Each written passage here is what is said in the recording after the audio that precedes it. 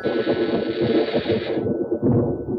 you're stuck inside and you can't get out, but you feel like being free, grab a witch and make a switch and see what you can be. That's Halloween, witch magic Halloween. Welcome to a special bonus episode of the Advent Calendar House, or as I'm calling it on Twitter for the rest of October, the Advent Calendar House. Did I do that right? No. Nuts. Well, this podcast is a salute to all holiday specials, but mostly the Christmas ones. So before Christmas, we need to get through Halloween. And what better way to spend our first Halloween than to watch a special so beloved, everyone forgot its name when they grew up. This is the unfortunate plight of 1978's Witches' Night Out. I'm blue-in-the-face action-taker Mike Westfall, and joining me for this dazzling display of magical mischief is the proprietor of the Horror Movie Barbecue, my buddy Chad Young. Welcome, Chad. That's my little spooky voice that they do at the beginning. But I think it sounded a lot. Oh, jeez. Hey, everybody. Here it is. This is how we're starting, huh? Yep. Now, hey, Mike, how you doing, buddy? I'm doing great. I'm happy that I'm trying to make it like there's a nip in the air and fall has arrived, but I live in Florida. It was 91 degrees today. Can I tell you, Mike? It was so yesterday. It was a late 50s. Late 50s. Wow. I woke up. It was cold. It was dreary. It was raining. So obviously that adds to it. Mm-hmm. I look outside as soon as I wake up and I say, "This is a November day. This isn't September." Very nice. Of course, in Rochester, it's always freezing. So yeah, well. Now, Chad was my guest last December when we covered the predecessor to this. Not many people know, and certainly I had no idea growing up, that Witches' Night Out was actually a sequel to a Christmas special called The Gift of Winter from 1974. We did an episode of that last year, so do go back and find it if you're interested. But when we talked about that, Chad, you said you didn't discover Witches' Night Out itself until rather recently, right? Correct. Yes. I wish I could start telling people that I watched this show as a kid, but I can't. The fact is, I didn't see it till just to rehash the story, but I was in a thrift store on a lark, and I pick up a DVD, I think it was, or it could have been the VHS, and it says Witches' Night Out. And I'm like, what the hell is a Witches' Night Out? So, I do a little Googling, and, I was able to track down a copy and finally watch it. And, long story short, our friend, Sammy Hain, one of Twitter's, greatest treasures, by the way. National treasure, Sammy. He really is. I mean, he's just one of the most positive guys you'll ever meet. He's never bashful about the things he loves, and I love Sammy with all my heart. So he actually sent me a tape of an original airing, and I'm watching it, and I'm like, wow, this is pretty crazy. This is pretty wild. An original airing, like 1978 original airing? No. I think it was it was early. So here's the fun. It was in early 80s because it had I think if I say the Toys R Us Halloween commercial, I think people were going to know exactly what I'm saying. I hope so.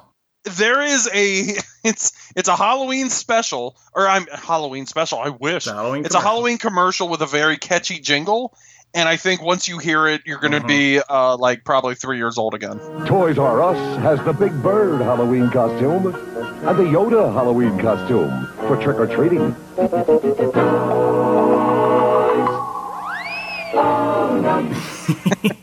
Wow. So yeah, but I mean, I didn't discover Witches' Night Out till recently, and I'm kind of sad by that because I feel like if I was a kid, I would have been able to have a bigger, love and appreciation for it. Yeah, I have a very specific memory of watching this. I missed it in 1978 on account of not being born yet, but... Well, whose fault is that, Mike? Yeah, well... I didn't see it until 1989 when it started airing on the Disney Channel and became an annual Halloween staple there until the late 90s. But I remember coming home after trick-or-treating on Halloween night, start going through my haul of goodies. We just dump it out all on the living room floor and examine our treasures as we watch TV. And Disney Channel seemed to time it perfectly every year so I'd be home in time to watch it. Because every memory I have of watching it is all the same. I'm just in a different costume every time. But it apparently premiered October 27th, 1978 on NBC, which means we're coming up on a 40th anniversary. What better way to celebrate? That's what I'm saying. Well, we'll get to more of that toward the end of this episode. It was apparently released on home video in 1986, but I have the feeling most people who remember this, watching it as children, remember it either just catching it every year on TV or taping it off the TV and just having it crammed on a VHS tape with a bunch of other stuff. And I, like I've come to understand, where many others grew up and forgot the name of this, and it was just that faint memory of what was that Halloween thing where everybody was colored only one color. Just a bunch of talking paint swashes, partying in a haunted house, and leave it to our buddy Matt and X Entertainment to come to our rescue in, I think, 2000, revealing the title Witches Night Out, and then light bulb in the head. And ever since then, I've made sure not to miss it. Oh, Matt, he saves us when we need him the most. I owe a lot of what I remember to Matt. Everything else is starting to fade. Yeah, same. So, The Gift of Winter, 4 years before this, what it lacked in animation quality, it made up for in star power with voices like Gilda Radner and Dan Aykroyd. Dan is not here for this sequel, but Gilda's still around to provide the voice of our title character, the Witch. And now, a dazzling display of magical mischief. We don't learn her name or anything, but there's an official website now, witchesnightout.com, that gives this little snippet in her character bio. If Betty Davis and Joan Rivers had a baby, the witch would be it. That's perfect. Well, there's nothing else you need to say. I'm sort of with them, but I got some Liza Minnelli vibes, too. And some Zsa Zsa? Yeah, maybe. Gilda Radner just blessed this mess with a diva's performance. Oh, she did. Also in this character bio, with so many stories to tell, from movie star to the many men dead or alive, to the magic in every fairy tale, her life is a multi-volume book series of drama and wonder. But now the crowds are gone, and she is a washed-up diva with dreams of being a star again. It's on there, man. Hey, very man, detailed. Far be it for me to call you a loser. Or a liar. Not a loser. I would never call you a loser. What is that? Stop it, Mike. So that's the witch.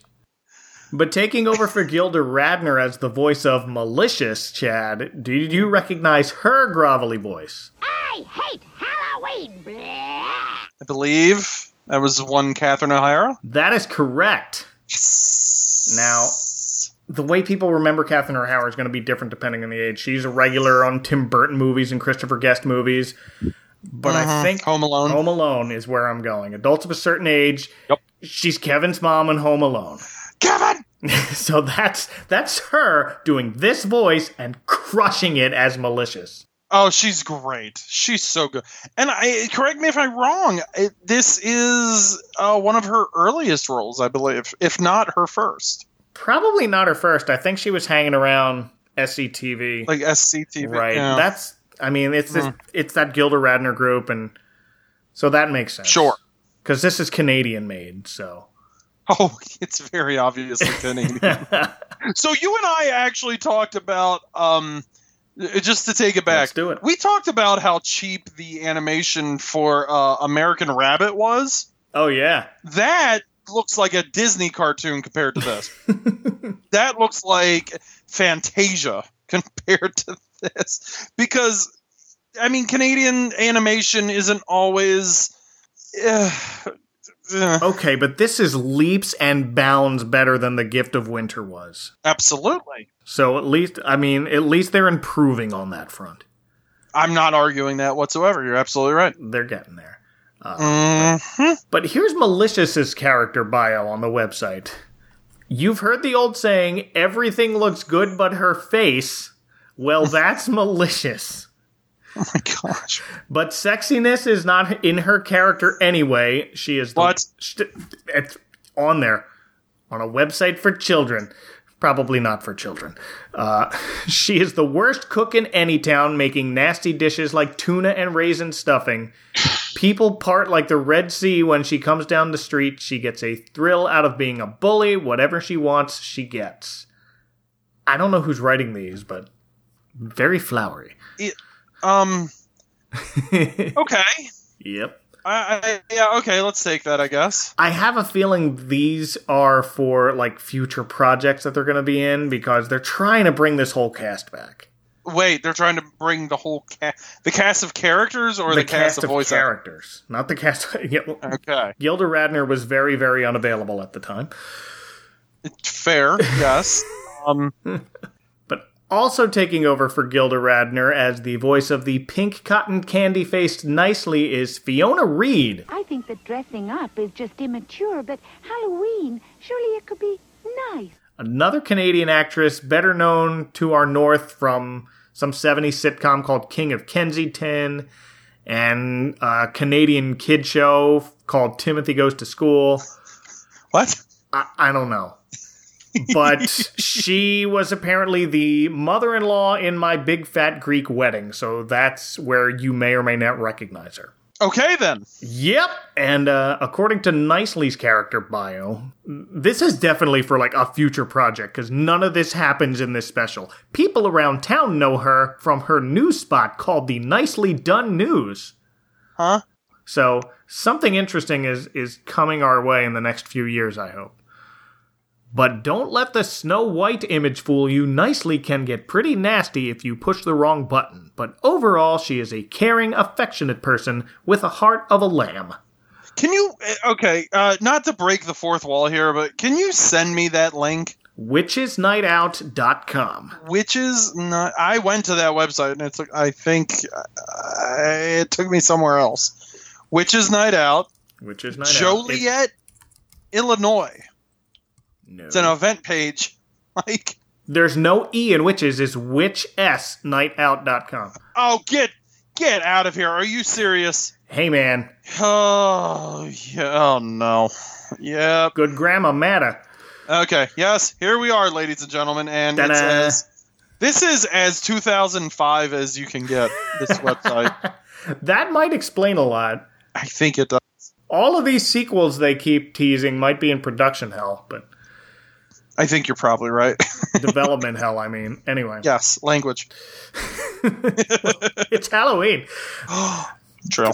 Those are the big names in the voice cast. And then we have Small and Tender, which we open with. Hey, Tender, nobody will know who we are. Hey, Small, we're gonna scare everybody. We have Naomi Leach as Tender. I'm not sure the relation to the director and writer John Leach. I can probably take a guess. Well, she's credited on The Gift of Winter as Naomi Rankin Leach, an animation studio assistant, so probably his wife. I would assume so. I mean, when you have a production that, cheap, you kind of have to rely on anybody you can. And these are her only 2 credits on IMDb, so that's it. Yeah, then I'm totally taking a guess and saying that that's his wife. Yes. But as Small, we have a kid named Tony Molesworth, who didn't act in anything else, but he is now apparently grown up to be a stand-up comedian, musician, and juggler. Okay. And the first YouTube result of his name shows him holding a ventriloquist dummy, so he's that kind of comedy. So, Small and Tender spend the morning testing out their costumes, which are just masks, but because they exist in only one color each, it's like a really nice aesthetic of just the white masks. And they're jumping around. We're going to scare everybody. I love Halloween. Oh. which brings out Malicious, echoing her debut in The Gift of Winter, where she screams, "I hate winter!" She goes, "I hate Halloween!" You know what? She's a pretty, what you see is what you get. If it's a holiday that people are enjoying, she's probably not going to like it. Not her bag. Nope. That's okay. That's okay. Not everyone has to. Nope, that's fine. And that brings out Rotten. Yeah, Malicious. It's rotten. Rotten, rotten, rotten. And we have, as that voice, Bob Church. He's a character actor who's otherwise mostly played radio announcers and newscasters in movies like Videodrome. But here he's got the thick New York accent. I hear that house is haunted. Hey, I need a Brooklyn-style pizza. Let's go get it, huh? Oh, his voice is so Italian. This house is haunted. What the hell's going on here? Can I get some gabagool? What? Wait, what? And that brings over Goodley, the politician, sort of. You know, Halloween is for children. I mean, one wouldn't want to see grown-up adults running around in silly costumes. Goodley is John Leach himself here. He's the writer and director, as I mentioned before. He has taken over for Dan Aykroyd's voice. At this point, Dan Aykroyd's off doing Saturday Night Live, so I guess Leach just decided, doing it myself. But he really nails it here. You want to know something for a second? I truly actually thought it was a Dan Aykroyd, because it kind of had a Dan Aykroyd cadence to it. And then I was like, wait a minute, there's no way they would have gotten Dan Aykroyd to do this again, would they? So apparently not. Not in 78, definitely, but But I love Goodley just because of how ridiculous he is. He's apparently the mayor, and he talks like he's campaigning all the time. It's just like, we need to take action, organize. Come on, guys. He's essentially Duke from G.I. Joe.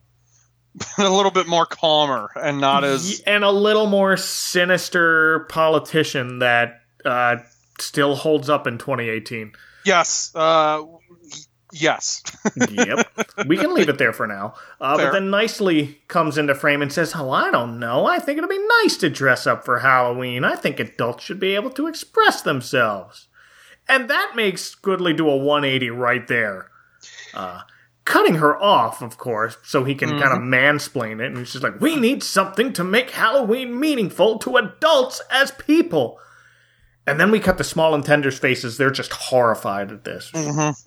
You know, the one thing that I've noticed with these two specials is there seems to be this theme of adults kind of wanting to ruin kids' fun, or because they're you know, they've grown up and they don't really understand the appeal anymore.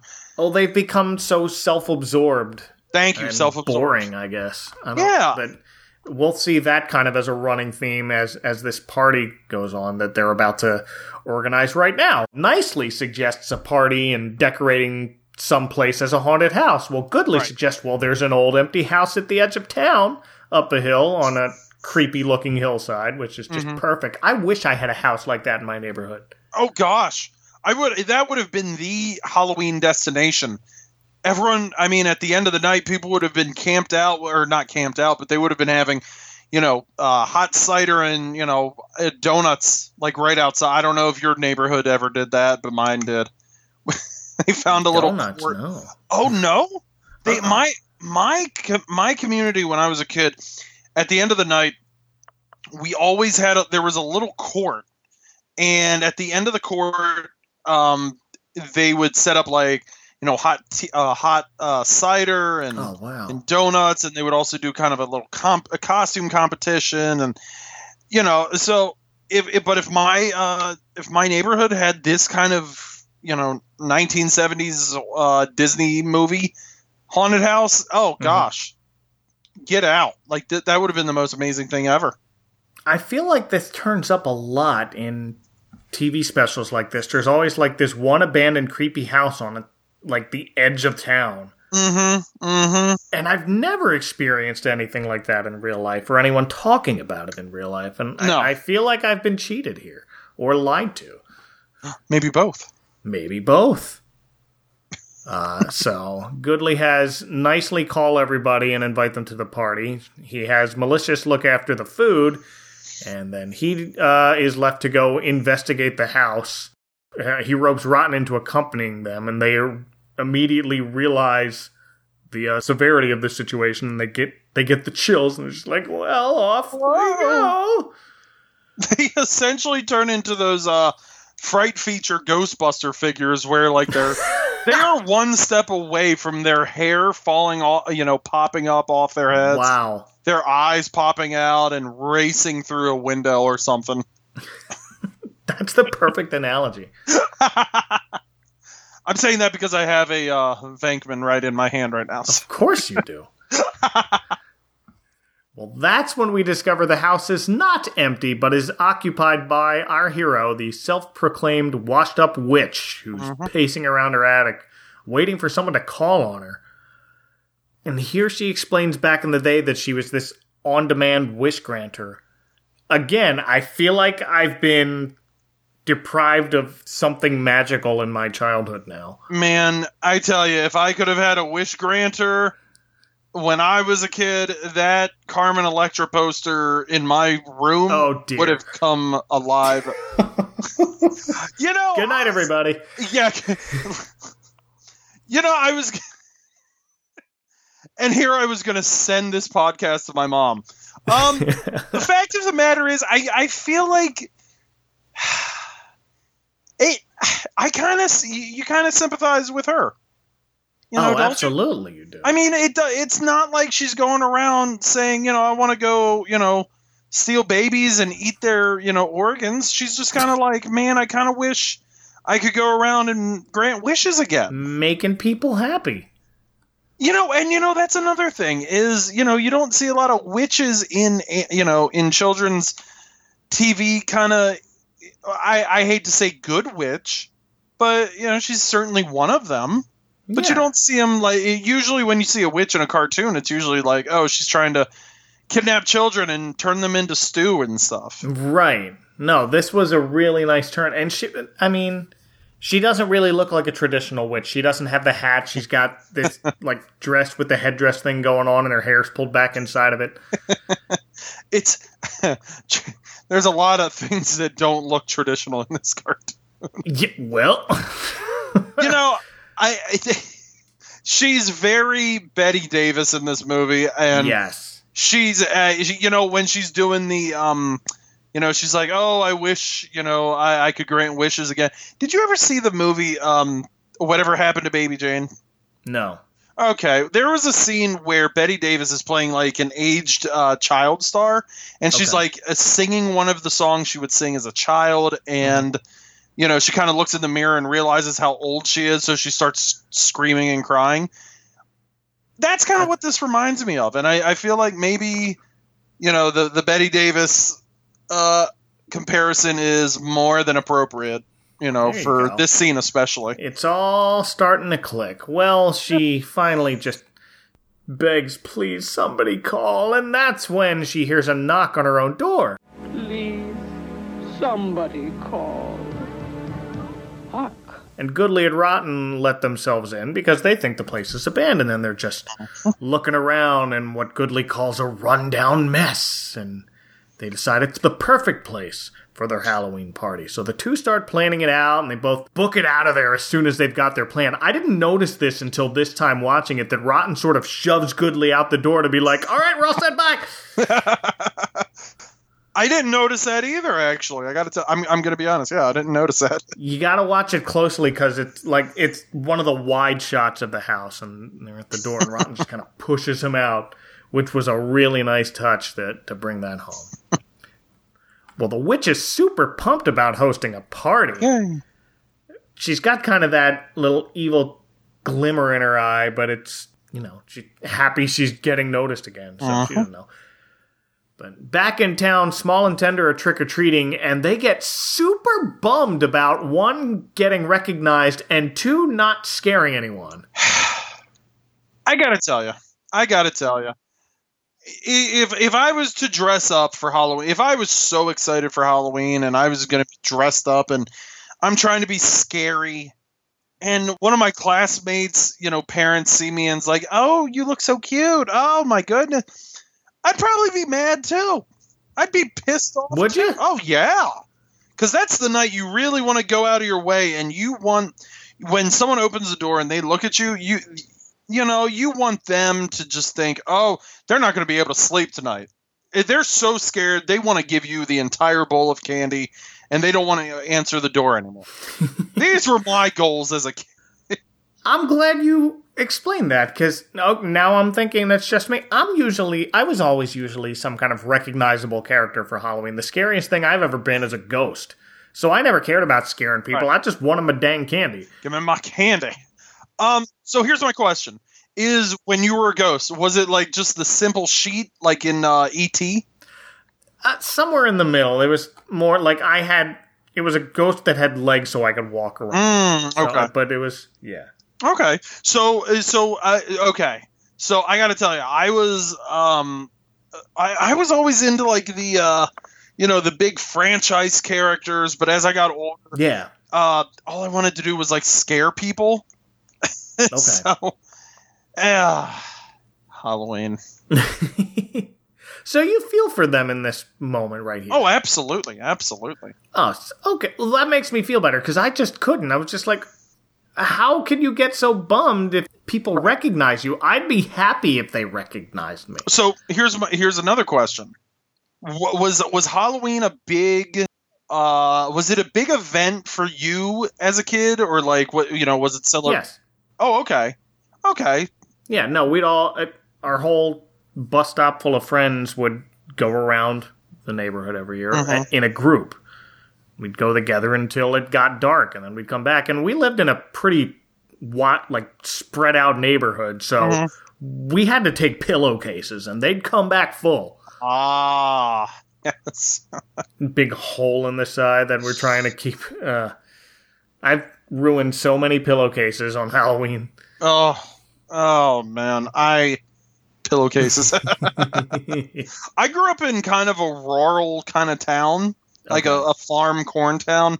And, Halloween was a very big deal in my neighborhood, at least when I was a kid.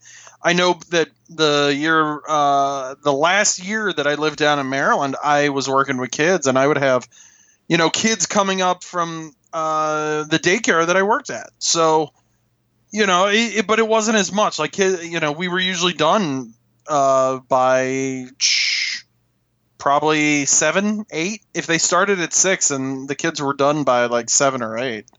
Oh, see, we started almost immediately after getting off the bus. We'd get ready and go. So we'd start around 3. Oh, see, me and my friends always preferred to wait when we were kids until it got dark. Ah. See, we were Halloween traditionalists. We, as excited as we were, we still had enough time to come home, do our costumes, whatever we had to do, last second. But we wanted to wait till it got dark because in our neighborhood there's a lot of trees. It's a relatively big neighborhood, but it's a lot of trees, and it just added to the ambiance. We wanted that feeling of Halloween. Going out when it was bright. It was just. That seemed like blasphemy as kids. All right. These days when I take out my kids, it's usually around sunset, but our neighborhood is no one. No one goes out. I guess they must go somewhere else. The first year I moved in, and my daughter was just born. She was 3 days old on Halloween, so we had her home. We had her in a little ladybug costume. It was great. I was so excited to give out candy. It was my first year owning a house and being able to give out candy. And my own house, and got 2 rings of my doorbell all night, and I was so bummed about it. Yes. And here, as the kids got older, I came to find out that one of our old babysitters, her neighborhood really does it up every year. So wow. They have big crowds, so we just go over there now. Well, that works. It's not far. It's a 5-minute drive down the road, so we're just going over there. That works perfectly. All right, they're going around the different houses. The last one, when they finally the straw that breaks the camel's back is at Malicious's house, where it's just like, oh, it's small and tender. Here, have sardine meringue. And here's our running joke with Malicious, is that she only makes gross stuff. Mm-hmm. But I really want to try some of it. Do you really? Like, she's yelling at Rotten. Is like, you're squishing the pepperoni peppermint. And I'm like, she might be onto something with that. You know what it sounds like is one of those books from the 1970s that would make you like make tuna with like whipped cream and pineapple. Joys of Jell-O. Yeah, it's always a Jell-O. So I wonder if that had to be like commonplace at that time, where people were just making bizarre stuff, Now that you mentioned that, it all makes sense now. This is why you have me on, Mike, to make sense of weird stuff. Yep. Well, as Small and Tender are moping at home in their shared bed, in walks their surprise babysitter. It's Bazooey! Guess who's your babysitter tonight? Bazooey! Once again played by Jerry Salzberg. There he So is. he's really the only person who came back and voiced the same character. Yeah, and I wonder if there is a reason that Gilda didn't really, do the same character twice. Yeah, I'm not sure. That's a good question. Again, I mean, unless you're like a diehard fan, which I don't see a lot of them, I don't think you really notice much difference, because well, I'm not going to say it's a throwaway cartoon, but they brought him back. It's got a small following compared to a lot of other stuff. And again, I don't want to say throwaway, but small following. And I feel like if you're at least going to bring Gilda back, you should have at least had her do the same characters. I don't know. Maybe they had a bigger budget. It certainly showed in the animation. Well, yeah. Well, so they probably could afford to bring over some more varied voices. But oddly enough, I found that the one voice that was different compared to The Gift of Winter was Bazooey's, because in the first one, you remember he's all like, yes. He's grown up a bit in the 4 short years. You hear him at the end of Gift of Winter. Yeah.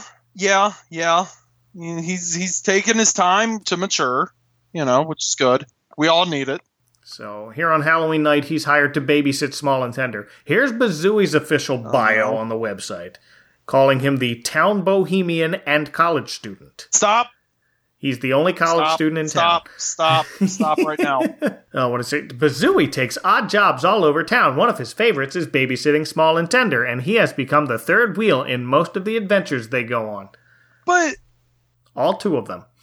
Okay, you know what? Let's just go with it. Let's just go with it. Let's see what they have planned. They're trying to do a whole cinematic universe here. You know what? Give the devil his due. Well, Bazooey offers to read the kids a spooky Halloween story, but they're not into it anymore. So instead, he reads them a story about a fairy godmother. And here in the version I watched for this, we cut to people arriving at the party and the witch planning on how she's going to put on her show by transforming all the food into bugs or whatever. I feel like this part might have been cut out of my old taped version. The way I remembered it was Bazooey began the story, and then you fade into him ending the story. Nothing in the middle. I gotta be honest. I've only seen this like twice. For me, I didn't really notice too much of a difference. But here, apparently, it was cut for time on the Disney Channel, which had no commercials, which is odd that they would do that. Yeah, that's very bizarre for Disney, but Here you see the witch sneaking downstairs to check out the scene, and I like the subtle background conversation they throw in here with the other adults to convey, listen to how boring these grown-ups are when they talk to each other. You got one guy saying, boy, you don't see staircases like this these days. Yeah, they just don't put that kind of work into it anymore. And it's just, I don't talk like that to grown-ups, do I? No, I don't. Oh, good. Well, I meant to talk to you about that last episode of the Chap Report. No, honestly, these sound like the most boring, inane. These are the kind of conversations you have when you run into someone you don't want to talk to at a party. So I wonder if they're just all trying to get away from each other. They all hate each other. And here's the other thing: this still looks like a more fun party than that Wayne Manor party in Batman '89.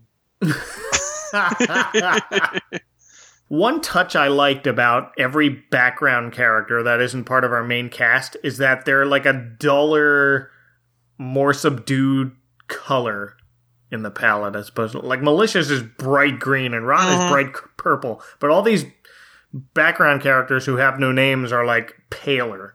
You know, I mean, we made the comparison to the I keep forgetting it. What was that Pixar movie with all the moods? Inside Out. Mm-hmm. And I'm watching this. I mean, I'm still pretty convinced that Inside Out was heavily inspired, by this. And I mean, just the colors alone, you can kind of tell. Yeah. Well, then Bazooey finishes his story, and Small and Tender comment they could have used a fairy godmother tonight. They got all dressed up and didn't scare anybody. And this is when they present their desires into the ether. I wish I could be a real wolf man.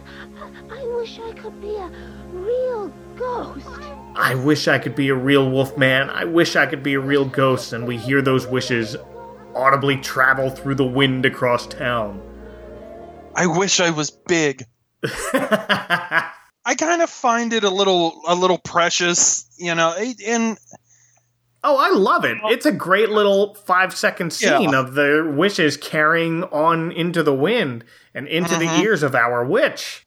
Yeah, absolutely. Who immediately flies through the air by her magic wand. Okay. And the excitement in her face that when she gets to realize she gets to make them wishes happen. I'll save my my thoughts on this as a whole in a second, but it's just so cute. It really is. So the way she flies is like she points her magic wand in the air and it kind of drags her out the window flying. Okay, I've started to read Harry Potter to the kids. Yeah. They don't fly by pointing their wands in the air like that. I really feel like this special could have been onto something. You know what? I mean, a lot of people do say that J.K. Rowling took a lot of inspiration from other things. Well, I wish he would have taken some more from here instead of using dumb old brooms. Thank you. Well, the witch smashes straight into Small and Tender's window and...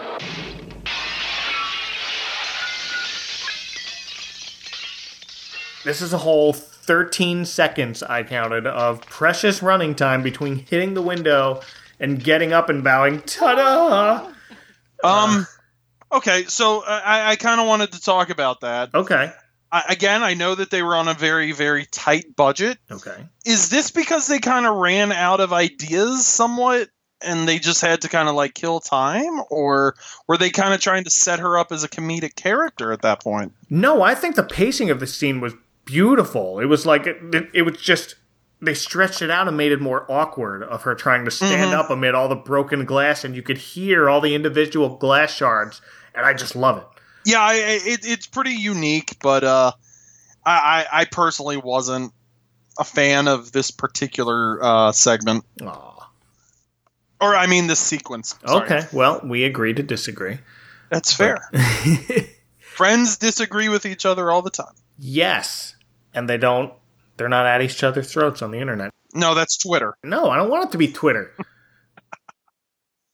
Neither do I. No. Mike. Twitter's a happy place with skateboard dogs and witches night out.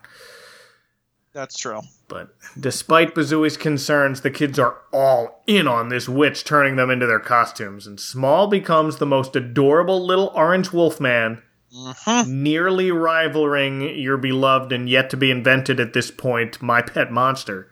That's true. That's a very good observation. Wait a minute. Are you suggesting that? No, Mike. Yes. Mike. This is you're just blowing my mind. You never know. That's true. That's very true. Probably not, but well, let's leave the door open. Let's leave the door just slightly ajar. Okay, slightly ajar. Slightly ajar. But I was way more into the animation of Tender as a real ghost and just a sheet with eyes and a mouth hole doing flips in the air. Yes. This is where the animation shines for a low-budget cartoon in 1978? Yes. Yeah, we dump on it a bit compared to some other stuff at the time, but especially compared to The Gift of Winter. The animation here is just, it's a well-stylized kind of fluid. You know, I think that you and I kind of made the comparison on the last, when we did Gift of Winter, how it kind of comes off as the most modern comparison I could have made was when Trey Parker and Matt Stone did I think it was something like The Spirit of Christmas, which is, if you think about it, that title is somewhat similar to The Gift of Winter, Spirit of Christmas. It could be. They are Gift of Winter. Yeah, they're huge animation fans, so I can't imagine they didn't. They see this. Have seen that. Oh yeah, but I mean, if you look at the way that first one started, and then you look at how the ones following them, I mean, it got better. They got a little bit more experience under their belts, and I think that A Gift of Winter certainly is a good comparison to those. Our baby's growing up. Yes. Well, Bazooey's freaking out, and the witch proves she can easily reverse the kids' new forms. Harmless amusement, and then she asks Bazooey, what would you really, really like to be on this scary old Halloween night? And Bazooey becomes a bright red Frankenstein monster. Now, Chad. Yes. This was the first time I notably caught that the monster was called a Frankenstein monster and not just Frankenstein himself. Wait, I didn't really notice that. I still don't care. Yeah, I gotta be honest. I'm of the mindset that, I mean, if Dr. Frankenstein was so dedicated to his work, then, I mean, his work lives on in a monster called, and I think that's the best tribute to someone who spent their whole life trying to create, something so larger than life. So I'm gonna go, if Frankenstein's, Dr. Frankenstein were real, and he had passed away, I'm assuming that his monster and Dr. Frankenstein would be okay with just being called Frankenstein. There you go. That's just what happens when you don't title your work. I'm looking at you, Lovecraft. Oh, there you go. The Lovecraft monster. Just the one. Yeah. So here's my thing. I didn't actually pick that up, that he refers to himself as a Frankenstein monster. He does. That's what he wants to be. I don't know. I didn't pick that up. That's pretty unique. I like that. Yes. Well, the witch invites the monstrous trio to the party at her house to scare all the adults in town. And that's where we see the witch put her plan into action. Goodley suddenly eats a spider, and Nicely's whole plate of apps turn into spiders, causing her to faint. And then some dude says, Nicely passed out. And another guy says, already? Oh, it's that kind of party, is it? Oh, hey guys. Let's keep it appropriate. Yeah. Well, some other woman comments, malicious, just like Malicious. And she, of course, is taken aback by this. Sure. Malicious put a lot of effort into these. And she goes on, she kind of lays out her plate here and explains what everything is. And it's another list of things that sound gross, but I'm intrigued. Mm-hmm. It's things like peanut butter corned beef balls, chocolate gefilte fish, garlic. What is gefilte? Gefilte. It's a Jewish thing. It's okay. I think it's part of Passover. Oh, then that makes sense. Okay. Go on. To the internet. In Poland, gefilte fish, referred to as carp po, I'm not pronouncing that. Carp Jewish style is a traditional dish in some Polish homes served on Christmas Eve. So wait a minute. Whoa. Does this take place in Poland? No, it's Anytown, USA, Chad. Ah, that's true. Okay. I don't know. I mean, maybe Malicious has some Polish in her. That's fair. But this is when one of the candy apples gets transformed into a lizard, and that is when the kids make their move. Yes. First you hear, the howls and the moans from the kids, and then all three of them, Small, Tender, and Bazooey, jump out and send the whole crowd running for the door. Hey, maybe this place is haunted. What? Where the witch is ready to, start her show. She's ready to perform. She's like... And now, for a dazzling display of magical mischief. Only to be flattened by the stampede. That's one of my favorite parts. It's great. It's so silly, but so innocent. And then it continues to be great right after that because she is all about it. She's delighted. This is clearly the happiest she's been in years. Sure. But she deserves it. Right.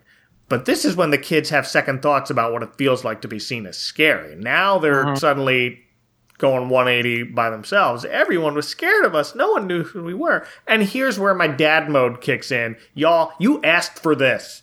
Yep. You want it to be scary. You're scary. You make your bed, you sleep in it. So, they wanted to be scary, and now they are scary. But you know what? It's a big lesson for them. So maybe it's just their way of maturing? I don't know. Yes, no, they learned something here. Yeah. My dad mode's just saying, you learned something here. You asked for this. Be careful what you wish for. It's that whole adage. Thank you. And that's the moral of the story. Right. Well, at Bazooey words, his point is the party's over before anyone had any fun. I guess if you scare people, they tend to avoid you. And this is when the witch realizes... Some rat stole my magic wand!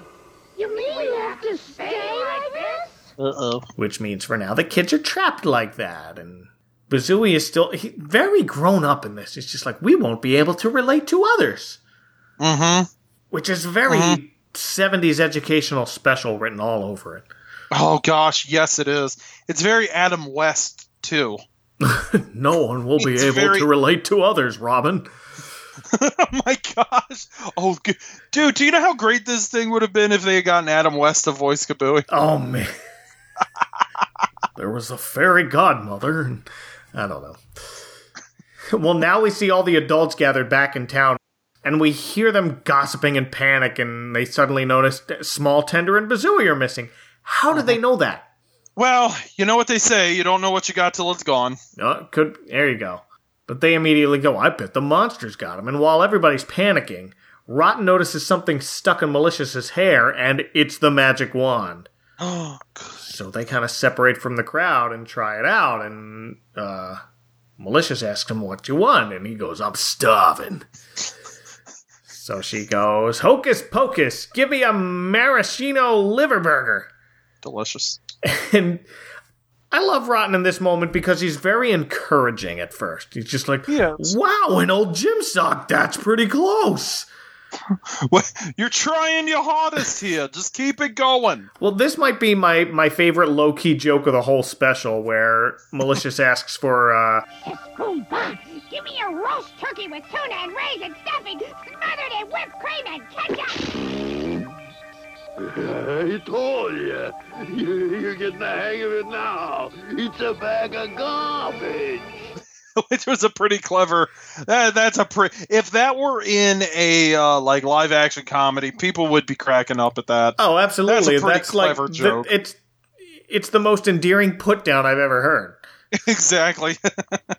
Well, while Goodley's over here putting on his victim act, saying that it's all his fault, and I love how he kind of goes, if it hadn't been for, dramatic pause, me, this catastrophe would never have taken place. Well, of course, Nicely buys it, and she picks him up and tells him he can be the leader he really is. And then she goes on about, the monsters have to be nice at heart. We just need to talk to them and rehabilitate them back into society. But at the sound of the word leader, Goodley gets that maniacal twinkling in his eye, and he suddenly becomes every political figure on Twitter. Very subtle, Mike. I was just about to say that he kind of, the way you're presenting him, and I think that this is a fair comparison, he kind of starts turning into Clamp from Gremlins 2. Yeah, wow. I wasn't thinking that, but now I am. I'm always thinking about That's Gremlins perfect. 2. Well, yeah, Goodley didn't hear a word she said after leader. He goes right to, we will strike back. And Nicely said, what? Wait, what? No. But to no avail, Goodley is alarmingly quick in rallying the crowd to destroy the monsters and rescue the children. Listen! Quiet! Everybody! Now I know. We're besieged by mysterious and terrifying monsters that have already taken 3 of our young people. But talk will not help us now. We need action. We must organize, pull together, rally our courage, strengthen our hearts, and pursue these frightful creatures to the end. We'll make this world safe for our family, for society, for democracy, for the civilizations of the world! Destroy the monsters and rescue the children! This was 1978, and I'm pleased to report over the last 40 years, we've learned nothing. Absolutely nothing. We see one thing, we overreact like oh, jeez. Try harder, grown-ups. Yup. Well, our heroes foot it back down to town only to run into the now angry mob and getting chased back into the woods. While Malicious and Rotten are still trying to use the magic wand, and they've turned their desires to money, so she tries to turn random objects like fire hydrants into gold, only for them to sort of deflate and fart into a pile of goo. But at first, again, Rotten's still very encouraging at this time, providing that moral support. He's like, "You're getting there. You're really cooking. So good on you, Rotten. With gas. You're a good boyfriend." Yeah. For a while, and then he quickly gets fed up, and he's just like, "That's it. Give me that." And between the two of them, they're casting so many spells and breaking things that the witch sees the light from the wand over the skyline, and they follow it and retrieve what's hers, turning the kids and Bazooey back just in time before the mob returns. And as a price for messing with her wand, she turns Rotten and Malicious into hideous beasts, so the mob starts to trample them. Again, with the just not paying attention thing. No. Well, Bazooey screams stop and sets everyone straight, but that only makes the grown-ups angrier. Like, "This is an outrage. I demand an explanation." And it's really hitting home here that, sorry kids, a lot of grown-ups get too emotional and don't stop and listen to you first. Yep. And they go straight to, who's responsible? Someone needs to be to blame for this. Not us. Yeah, well, that even depresses the witch, who turns everything back to normal, and she kind of just sulks off and gives a lovely little Oscar-worthy "no one appreciates me" speech. Someone's to blame for this. Oh, boy, let me out of here. I don't know why I'd bother in the first place. What a fizzle. Halloween. Stick it in your ear, dear. People got no appreciation these days. Maybe it's me. I don't know. Again, very Betty Davis. Yes. And I am here for it. Yes, we are living this moment right now. Indeed we are. We are here for all of this. Well, thankfully, Nicely quickly figures out what's going on, and she starts a slow clap for our heroine. And on Bazooey's cue, she turns them all back into their monstrous forms, now to the crowd's amazement. Yep. Yeah, well, I'm kind of glad that it ends on this happy note. I am too, because now everyone is getting in the Halloween spirit. Yeah. Everyone's remembering what it's like to be a kid, and... Yeah. And we have the witch with really the core of this whole special, that this is what Halloween is all about. Every day we go about our lives in the same old way, but once a year, people, we can be whatever and whomever we please. And she says, "Pretend, let your secret fantasies run wild."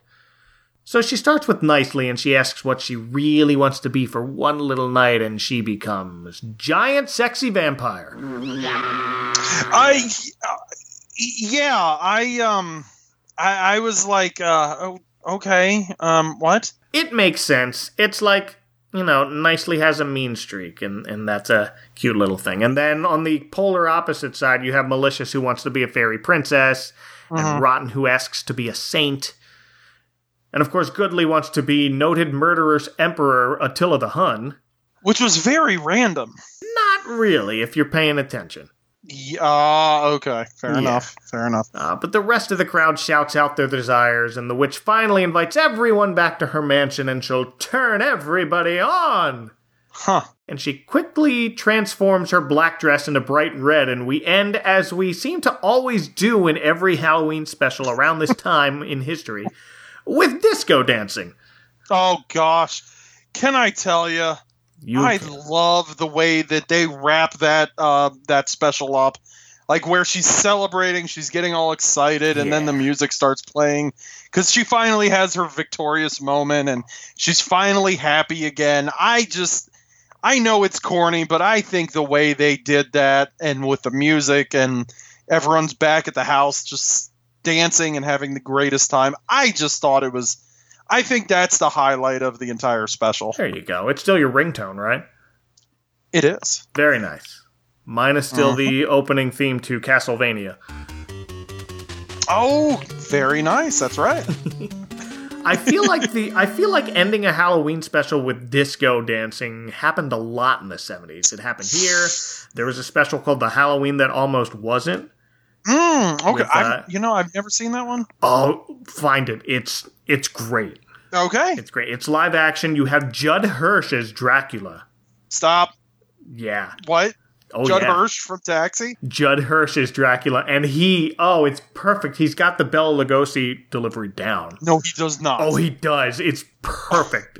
Note for note, he's like, good evening. It's just, it's wonderful. Oh, that's amazing. Yes. And Judd Hirsch, as I need to find this. Yes. I think it's also 1978. So Disney Channel always did these back-to-back. Yeah, I suppose I could see that. Okay. And then, like, Paul Lynde had a Halloween special that ended at a disco party, so something about that kind of music is very Halloween-y. You know, I don't know. I think this disco music, you know, we didn't even really talk about, but the score in this movie was very disco-ish. Yeah. And it was very, like, the entire score, and, like, even the, when the witch is, like, making her, testing out her wand. Like, it's very... There's a lot of disco noises coming out of there. It's very, like, 70s, 80s synth. Yes. I got a lot of Tales from the Dark Side vibes. Ooh. Yeah. Like, if you play just the score of this, not even the theme song, but as this is going on, you can hear it more. Yeah, I totally see that. So we've mentioned this special is coming up in its 40th anniversary. There was a tweet from whoever runs Witches Night Out's social media, and I'm not making this up. It's at BazooieWNO on Twitter. That reads, Witches Night Out turns 40 this year, celebrating in a big way. Stay tuned. I don't know what that means, but maybe come the 27th, we might hear something excellent. Maybe a Blu-ray release, perhaps? Maybe we'll get an announcement on that sequel that they've been working on. Interesting, because I know, I believe either Shout Factory or Mill Creek own the rights to it, and Mill Creek's released it, I believe, once or twice, so... Yes. So it's out there. I've already seen it in some dollar stores. It's on Shout Factory to watch. And if you want to check out these sequels we keep referring to, that's at anytownseries.com. They're looking to make a sequel to this. They're looking to remake The Gift of Winter. And then they have treatments for a Thanksgiving special, a New Year's special, and a Valentine's Day special. That's right. We are blessed right now, let me tell you. Indeed. This is a time to be alive if you're a fan of all these characters. Of course, I don't think anything's really going to top that theme song whatsoever. No. So they would have to, impress me pretty. They'd have to blow me away. There you go. I'm saying. We'll see. Well, I think we've hit everything. Do you have anything to add? The only thing I have to add is, again, it's I think the animation really holds it back from being a bigger classic than it could be. I think the story is terrific. It's funny. I was watching with my wife, and she was like, "The animation is just the story's stupid," and I was like, "I like the story. Story's I great. like the voice acting is a little crappy, but again, you got to deal with what you've got, and at that time, I've showed my kids worse, to be honest. Yeah, I will say this. There's a lot of Ralph Bakshi vibes in the animation. Okay, I can see that. Yeah, and especially like the close-ups on the witch's face, because there are times when she like turns her face and she starts talking, and it's very, just very Ralph Bakshi. I don't know if it was rotoscoped. I don't know who you would rotoscope for that, but it's a positive, it's a fun Halloween, special. I think if the animation was better, it would definitely be a bigger deal. But I maybe if we do get a special edition Blu-ray or something, maybe we'll be seeing a bigger audience and a new generation embrace it, because it's a sweet story. Yes, a cult classic, definitely. And indeed, if any of this sounds familiar to you and you've hung on listening to this for this long at this point, please do check it out. Oh, yes. Please seek it out. Oh, please do. And then go and watch The Last Halloween right after it. There you go. I think you can get The Last Halloween, Witch's Night Out, and The Gift of Winter in like a 3 bundle on Amazon. I wouldn't be surprised. So, well, Chad, if people want to turn you into a real Wolfman, where can they find you on the internet? Oh, I was going to say, geez, all they would have to do is ask me to take off my shirt. But if you want to turn me into a Wolfman on the internet, go to horrormoviebarbecue.com.